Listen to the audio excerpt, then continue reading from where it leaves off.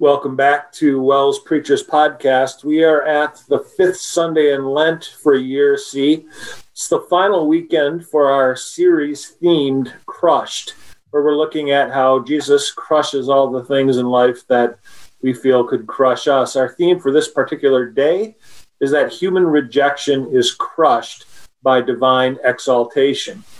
Our participants today are Pastor Jonathan Bauer of Good News Lutheran in Mount Horeb, Wisconsin, Pastor Joel Rousseau of Faith Lutheran in Tallahassee, Florida, and Professor Sam Degner of Wisconsin Lutheran Seminary. I'm John Hyden, coordinator of Wells Congregational Services. Joel Rousseau, I'm going to start with you. So the theme for this week mentions rejection. That's something that we probably all experienced and something the people in the pews can relate to. The theme also mentions exaltation, which could refer to like high praise of someone or refer to a feeling of extreme happiness. So the theme of the day contains these very emotionally charged words that I think are going to get our listeners to kind of perk up their ears. What do you hope is the main truth with this theme that people take home this weekend? So I guess one of the things I'd want them to walk away with is that they would treasure and prize what God exalts. And certainly in the text, you see that he exalts Christ as the cornerstone, the foundation of our righteousness. And he exalts that focus on Christ because we have that heavenward goal and prize. But in the process of exalting those things, it means he has to crush something else. And so that he would crush, how the world despises Christ. But this was a question I actually had for John Bauer. I wonder if there's another double meaning in the theme, that he also crushes our own human rejection when we want to work our way or earn our way towards righteousness, that you see how Paul just kind of crushes that. So crushing the world's opinion of Christ and crushing our own self-righteousness, that way Christ's righteousness is exalted. Well, he kind of threw it to you, John Bauer. So if that's the takeaway for this week, why don't you walk us through those three lessons, Isaiah 43, Luke 20, and then our sermon lesson from Philippians 3. How do they intersect and convey that theme? Yeah, Joel stated that very well. I really like that, to treasure and to treat as treasure that which God exalts. And the challenge in that, or that's the setting in which we're faced with that opportunity, is one where human beings are going to have the exact opposite opinion compared to God. And so when we start with, if we start with the gospel, I think the key for that, the parable that Jesus tells there, is to realize, it's easy to see that it's a parable about the religious leaders who continually rejected the messengers that God sent and ultimately God's own son. But I think the key is to realize that Jesus told the parable not to those religious leaders, he told it to the people. He wanted them to know ahead of time, hey, the so-called experts whose opinion is supposed to matter the most, this is what they are going to do with the Messiah. Don't be fooled. This stone that they cast aside is going to be the stone that God uses to make the cornerstone of his church. And I think you have something similar in Isaiah 43 going on there. Isaiah starts out, or that reading starts out with a reference to the Exodus, which is kind of, in terms of Israel's history, it's their pride and joy. This was their moment as a nation where they were given their independence. And you think about all the miracles and wondrous acts that went along with that. And yet in these verses, through Isaiah, God is directing the people's attention away from that impressive display of God's power to something new and something different, that he's going to bring them out of exile. And so again, you've got this tension, I think, between what the world would consider to be important and exalted and what God is saying. And then Philippians is really where that hits home in our lives too. That we either, on the one hand, have the opportunity, as Paul formerly did, to pursue those things that in the eyes of the world would be very valuable, viewed as very righteous and virtuous, or instead we pursue something that in the eyes of the world just isn't going to seem to be worth a whole lot, which is a righteousness that comes not from within, but from outside of us.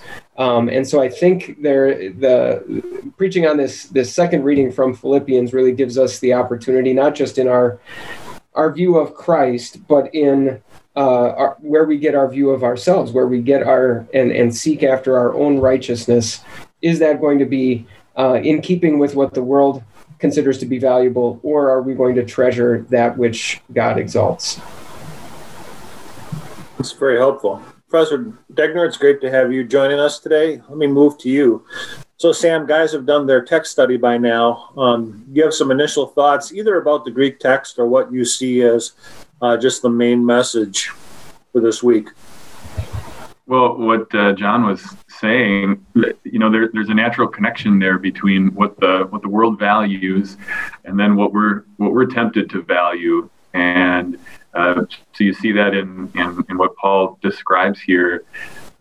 When we see what the world values or what the world wants to reject, we want to live by that so that somehow we can have value to the world or even to ourselves, and he just turns that on its head. This third chapter of Philippians, Philippians doesn't, unlike some of the other epistles, there wasn't a big controversy or heresy that Paul had to write against, but the third chapter is the one that maybe has a little bit of teeth, a little bit of warning about the people who were the dogs, the ones commanding circumcision, the ones living for this world. It's set in this letter with so much joy, and I think you have a reminder that the chasing after the approval of the world or approval before God by what I can do and what the world can see, that leads nowhere good. But true joy then is found in being found in Christ. Excellent. Joel, let me go back to you. Let's help our listeners to start writing. So what are your initial thoughts about how you might handle the parts of this text? So this is a strange question. Have you ever thought about what your obituary would say? The only reason I say that is I like reading obituaries. I don't know, when I read a newspaper, it's one of the sections I come to, and it's interesting what people, and some of them write their own, will put as, this is what my life was. This is what mattered. This is who I am. And it's just interesting to read. I saw a really long one recently, and I was like, why would this person write such a long obituary? And it was, degree after accomplishment, after this, after this, after this. And I waited for the end, like, okay, where's the part about they died in faith and there's going to be a church service, and there wasn't. And I thought of Paul's words of rubbish, rubbish, rubbish, rubbish, rubbish, or, if you want to go a little dirtier, it's excrement. The thought being that all those things that we might look to, the world looks to exalt our own status, and Paul just kind of pulls it all away. And of course, he's not just talking in general. He lists all those things that, he was like the Hebrew of Hebrews, and he was the guy of guys. And yet it's nothing, like Sam said, rather than we'd rather be found in Christ, having that kind of a righteousness. There's some fodder here of that self-righteousness and how we find our identity and where we look to make ourselves important. The question I thought I might pose to the hearers of the sermon was, what are you striving for and why? Why is it that we want the raise? Why is it that we want the status? Why is it that we take, 30 pictures but only post the best one online? Because we're looking for notoriety. We're looking for our righteousness sometimes, and it's not in Christ. So there's a lot you could work with here, but I'll turn it over to the others to let them pick apart my obituary stuff. Sam. One of the things I do in activity with the students when we're studying this in class is I have them boast a little bit like Paul does, right? And we put it up on the board. What would you, if you were writing this section, what would your boasting be? And it's okay to include things that otherwise are really good on their own. Some of those things Paul mentions, zealously persecuting Christ, not good, but circumcised on the 8th day, wonderful thing. Faithful Jewish family. So I have them brainstorm, and it's a little awkward because they know where this is going, but they get into it. And baptized when I was a baby, never missed a Sunday, or maybe at least never 2 in a row of church. Went to a Lutheran grade school, Lutheran high school, Lutheran college, come from a strong Lutheran family. All of these things that we might like to pat ourselves on the back on. And those are all wonderful blessings. And I thank God for them personally in my life. But if in any way we are trying to find our identity before God in those things that we do, what we are in the eyes of other people, then it's all rubbish. You said you were going to go dirtier and say excrement. Thanks for excrement. It's a pretty strong word, right? It's anything that would get thrown out of the house so it's not just like the T-shirt that doesn't fit anymore, but it's the food scraps. It's the doggy do in the bag. It's everything you chuck out and don't want to see again. Paul says, if any of these things are going to get in the way of my true identity in Christ, if I'm going to try to find my acceptance or my identity in them, then I'd rather have nothing to do with them. John, I think a really interesting opportunity with this text, and it's not even necessarily an either or, but an opportunity for each pastor to, based on what he knows about his own audience, kind of choose what amount of each of these two things to bring out in application. So we kind of touched on them a little bit already. When you look at Paul's list, all of it is sort of under the umbrella of what we would call very strictly religious type things.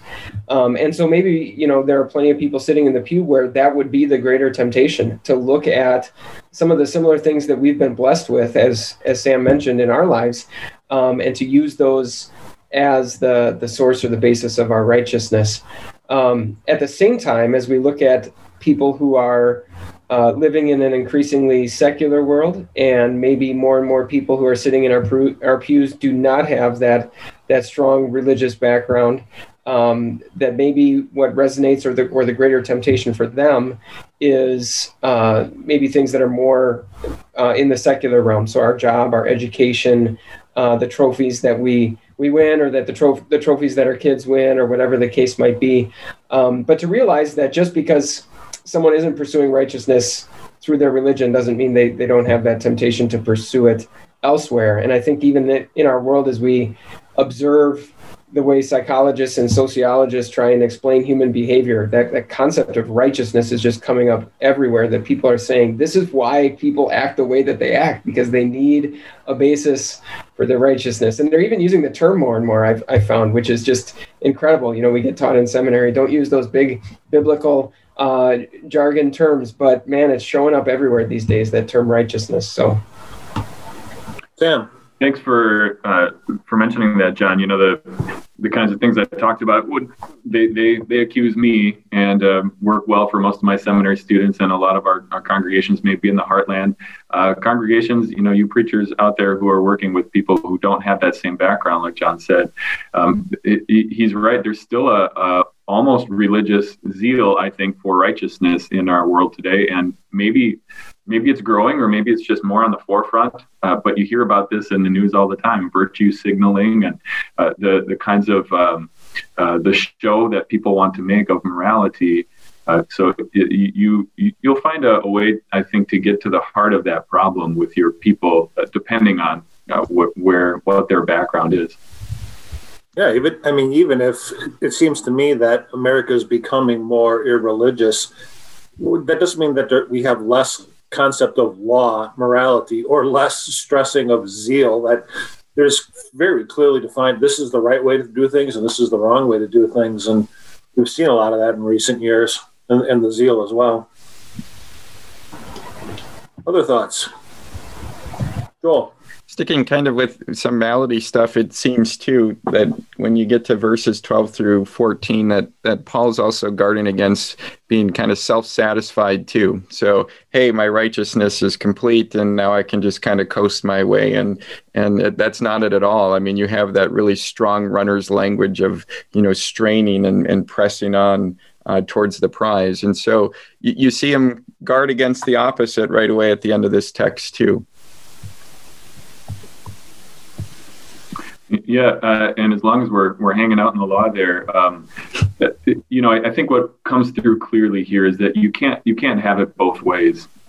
Either you find your acceptance, your identity in what you do, and you can list it, whatever your list is, or you are found in Christ. It's really one or the other, and I think one of the temptations for us then is even if we know that, to kind of want to have it both ways. I know I'm righteous in Christ, but I'm kind of covering my bases here too, because I've got all these other things that I did for these causes that I'm pursuing, and it's that stuff. It's great for its purpose, but for the purpose of any kind of status before God, it's just worthless. John, I think some of the words that Paul uses, the very vivid, intense action verbs that he brings out really in both sections, both at the beginning when he's talking about his former life and at the end when he's talking about his life in Christ, just really give people a very helpful way to evaluate for themselves, in any given day, any given week, where they stand. We can all pay lip service to the idea that, as Sam mentioned, we have our righteousness in Christ. But when I think about that verb of pursuing, or when I think of that verb of zeal, and I look at my life, what are the things that I'm hustling after? What are the things that I'm really pouring forth a lot of effort on? What are the things that are maybe stressing me out or causing me to lose sleep? It's not just, pause and reflect for 2 seconds and say, well, what do I know to be true? But when I look at my life, what are the things that are bearing out in the pursuit and the striving and the zeal? Because we're all, we're going to be zealous for something in life, and it gives us a good opportunity to evaluate what that is.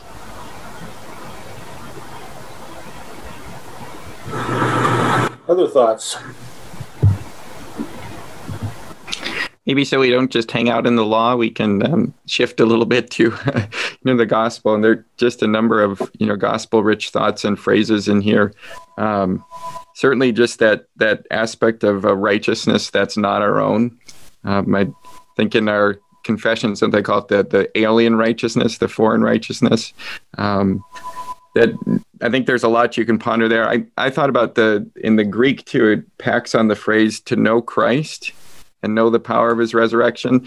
I pondered on that a little bit because a few years ago we did a mission statement thing here at church where we had a paragraph long mission statement. We're like, okay, nobody can remember that, although it was really good. And we condensed it down to the phrase, know, trust, and live for Christ. But if you ask people, what does it mean to know Christ? I don't know if they fully grasp that. And this text just unpacks, what does it mean to know Christ? Well, it's to know who you are in Christ and to know the power of his resurrection and to suffer with him. So you have Paul even bring up the suffering aspect too. Yeah, thanks for moving us into the gospel, Joel. And I think this is, it's hard to miss baptism in here, right? To know the power of his resurrection and participate in his sufferings, becoming like him in his death. That's so much like Romans 6. That's where we find our identity. I think this is one of those texts where your gospel will you'll talk about Christ and the cross, but the connection with him it will come to the forefront. Our baptism and how that connects us to his death, to our old way of seeing ourselves, and our resurrection and the righteousness that we now have from God on the basis of faith. So I have a feeling as you preach on this, you'll bring out the power of baptism and the identity, the new identity that we have in that. Joel. So I actually had a question, and John Bauer kind of spurred it on a little bit before too, and that I was just going to ask the others, how do you preach righteousness? So the concept of righteousness, and I've often tried to preach about it without using the words, but now, John, you have me second guessing that when you said use the term more and more, but just how you preach it. I mean, I've often gone very legal, the not guilty, the declaration kind of stuff, but just curious to hear your thoughts on how you preach that righteousness. So I'll just throw a simple answer out there, I guess. And I'll give this answer in part to be able to mention the book that it comes from, because I think this book is maybe something. Well, it's definitely worth reading for people, but even for a text like this, it's a good resource for where people are looking for righteousness, even if they're not super religious people. But the book is called Seculosity. Maybe you've heard of it. And that's kind of the whole gist of the book is if people abandon religion, they still need to fill this righteousness void in their heart. And so here are the places that they might be looking. He breaks it down, I think, as simply as a one-word definition that is kind of not a word, but a made-up word, I guess.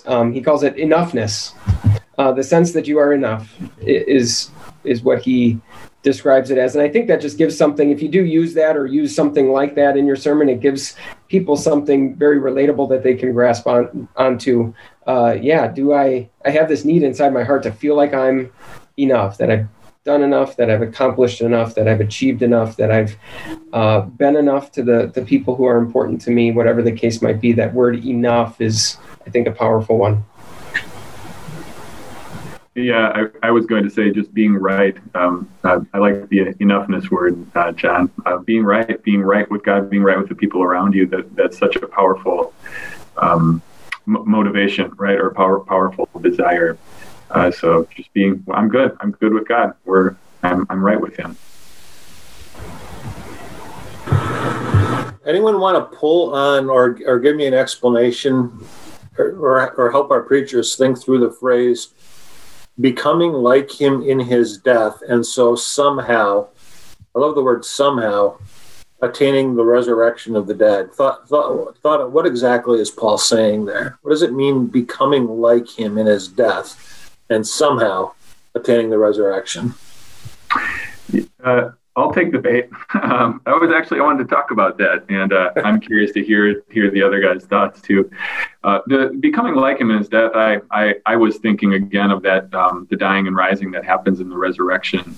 Now you have the power of the resurrection mentioned earlier in the verse, but then and so somehow attaining to the resurrection from the dead, that shows up. That kind of phrase shows up a few times in the New Testament, and there is always some kind of uncertainty in it, which makes us uncomfortable here, right? Because Paul in other places is not shy about expressing his confidence in the resurrection. In fact, he does exactly that just a few verses later in the chapter. So I think the two explanations that I've heard, and I'm curious which you guys like better. One would be that he's showing humility. Even what he talks about in the next section, when he says, I press on to take hold of that for which Christ took hold of me. It's not me. Christ did it. I press on toward the goal to win the prize for which God has called me heavenward. Again, God did it. And I haven't attained it yet. I'm not there yet. So maybe just expressing some humility or the uncertainty in the sense of the manner of that resurrection. He knows he'll be raised, but it's in the future. When's that going to happen? What's that going to look like? That's what's a little bit nebulous in his mind's eye. I'm curious what you guys think, what you've thought.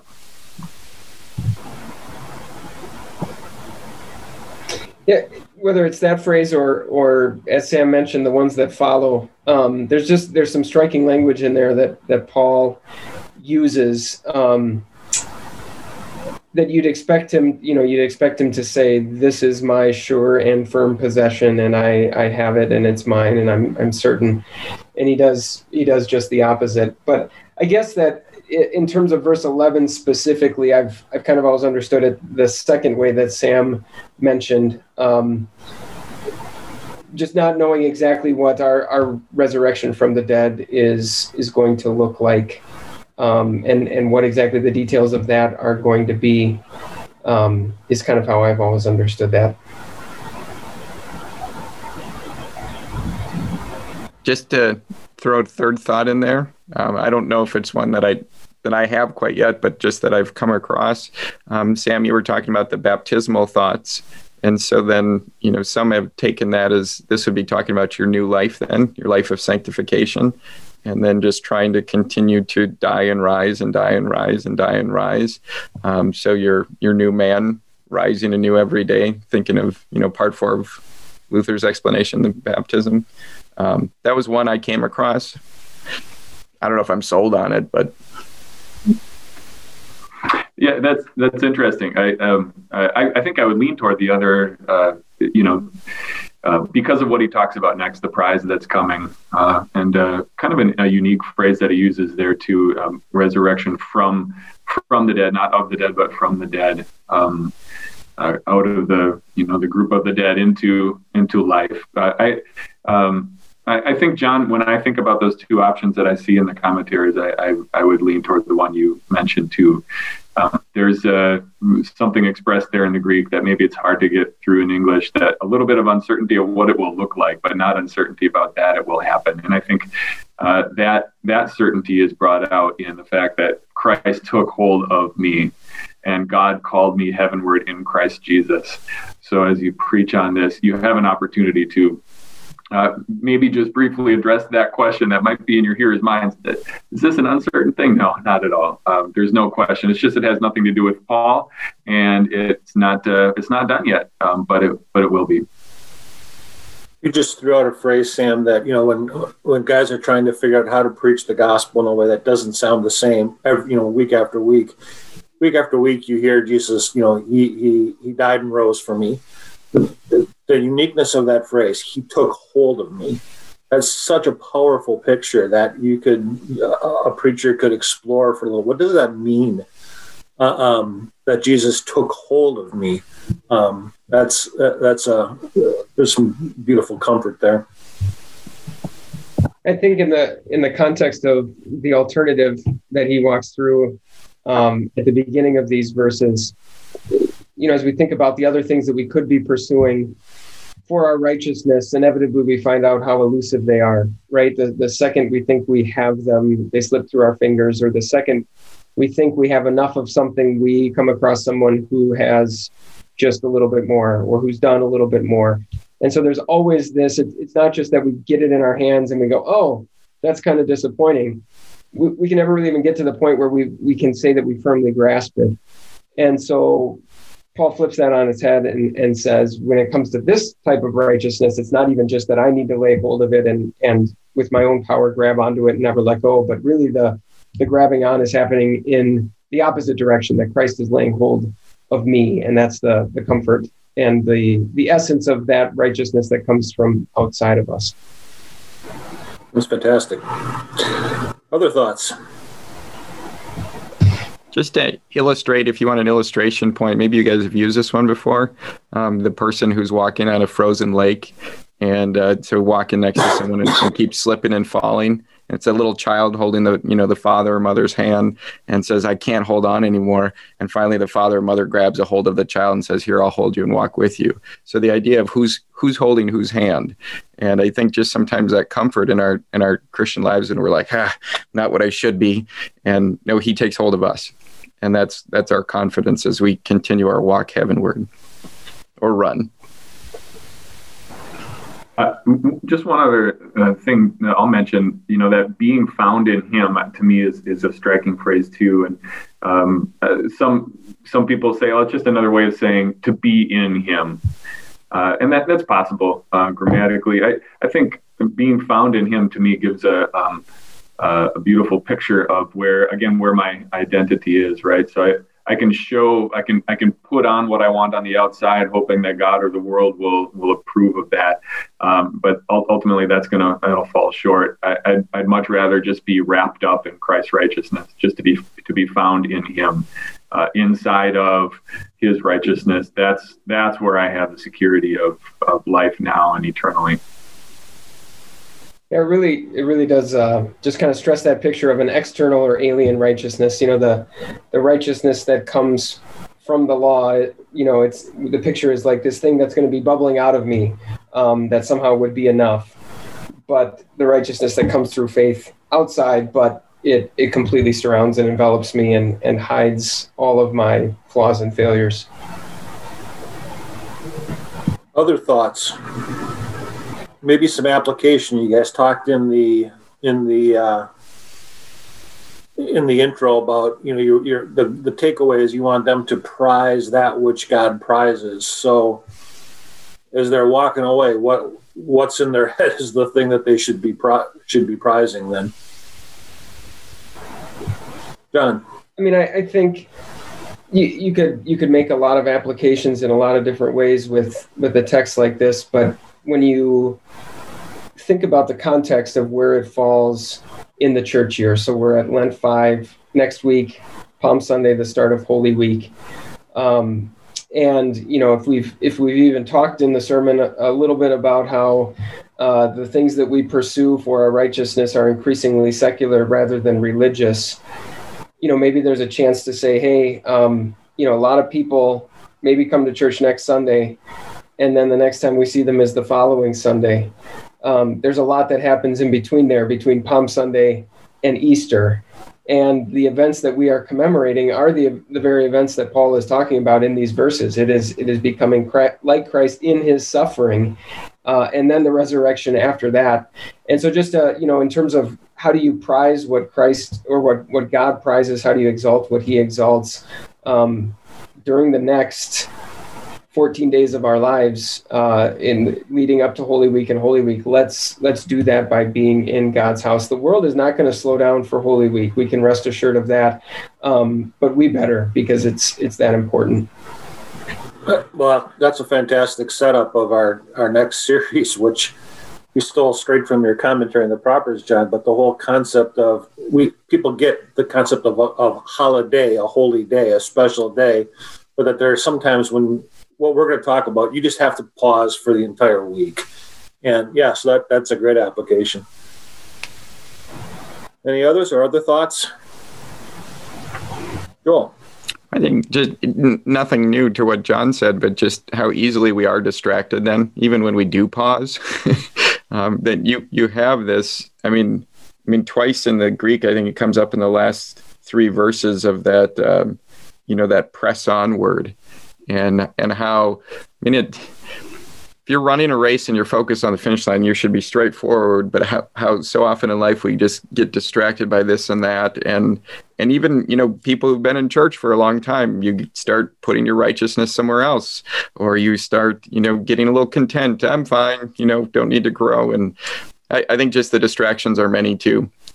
Someone said once, I don't know, there's truth to it, but just pay attention to the news around Christmas and Easter, and it seems like there's so many stories to distract us. Not that the stories ever stop, but, I always have a few people forwarding emails right around Christmas, or Easter. Hey, Pastor, did you see this? And I'm like, yeah, that's neat, but Jesus still lives. Yeah, you mentioned the press on coming up twice in 12 and 14, but it seems to me it bookends then in 13. What exactly what does it mean to press on? And there's that twofold process, forgetting certain things and then straining after others. And yeah.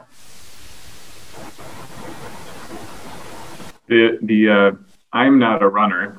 John, you are, so maybe you can correct me on this. But you're talking to this John, right? Sure. If I know that and I'm going to get the prize, I'm happy to continue the race. If I'm not sure I can do it, I'm bailing out as soon as it gets tough. That's me personally. That's my dedication to running. You see, I think to encourage our people as they press on. We already have that prize won for us. Christ has already taken hold of us. That's what's in front of us. What's behind us is all the things that we set aside, the things that Paul cast out as rubbish. That's not going to get us anywhere. But what's in front of us is the prize. It's ours. So that's a joyful race. It's hard. It's hard work. It's pressing on. It's straining. But we know where it ends. Yeah, I've often wondered about this a little bit. I don't know exactly what types of competitions they had in Paul's day, but it seems to me the imagery that is in play when he talks about running a race, it's not a race where you're competing against other people where you have to finish first. You just have to get to the finish line. And so it's not a 100-meter dash, on a high school track meet. It's it's a marathon. It's a long distance endurance race where, yes, there's a winner, but 99% of the people that enter that race have no notions of winning it. The goal is for them, the prize is just to get to the finish line. And so the big temptation is not, what if someone passes me by, but what if I quit? What if I get distracted? What if I get weighed down and I just give up? And I think there's a powerful image in there. Cool. I know, Sam, you had commented how in class you have, the students list those good things. And I think it's worth mentioning that maybe in preaching too, that sometimes we have good things in life, but it's not the best thing, to pursue. And so helping people to see maybe a little bit of prioritizing along the way too, of seek first his kingdom and righteousness, or, Jesus, what good is it if you gain the whole world yet forfeit your soul? I mean, it's the same words are used here. So prioritizing what matters first. Forget who it was. This might be Augustine, but that it's not just a problem for us to love bad things, but to love good things badly. Love them as though they're the ultimate thing. Any closing thoughts? Seeing none. Well, thank you, brothers, for helping us wrap up this Crushed sermon series. Looking forward to starting a new one next week. Lord's blessings to you, brothers, listening as you begin writing what you're going to share with God's people this weekend. Thank you, brothers. Thank you.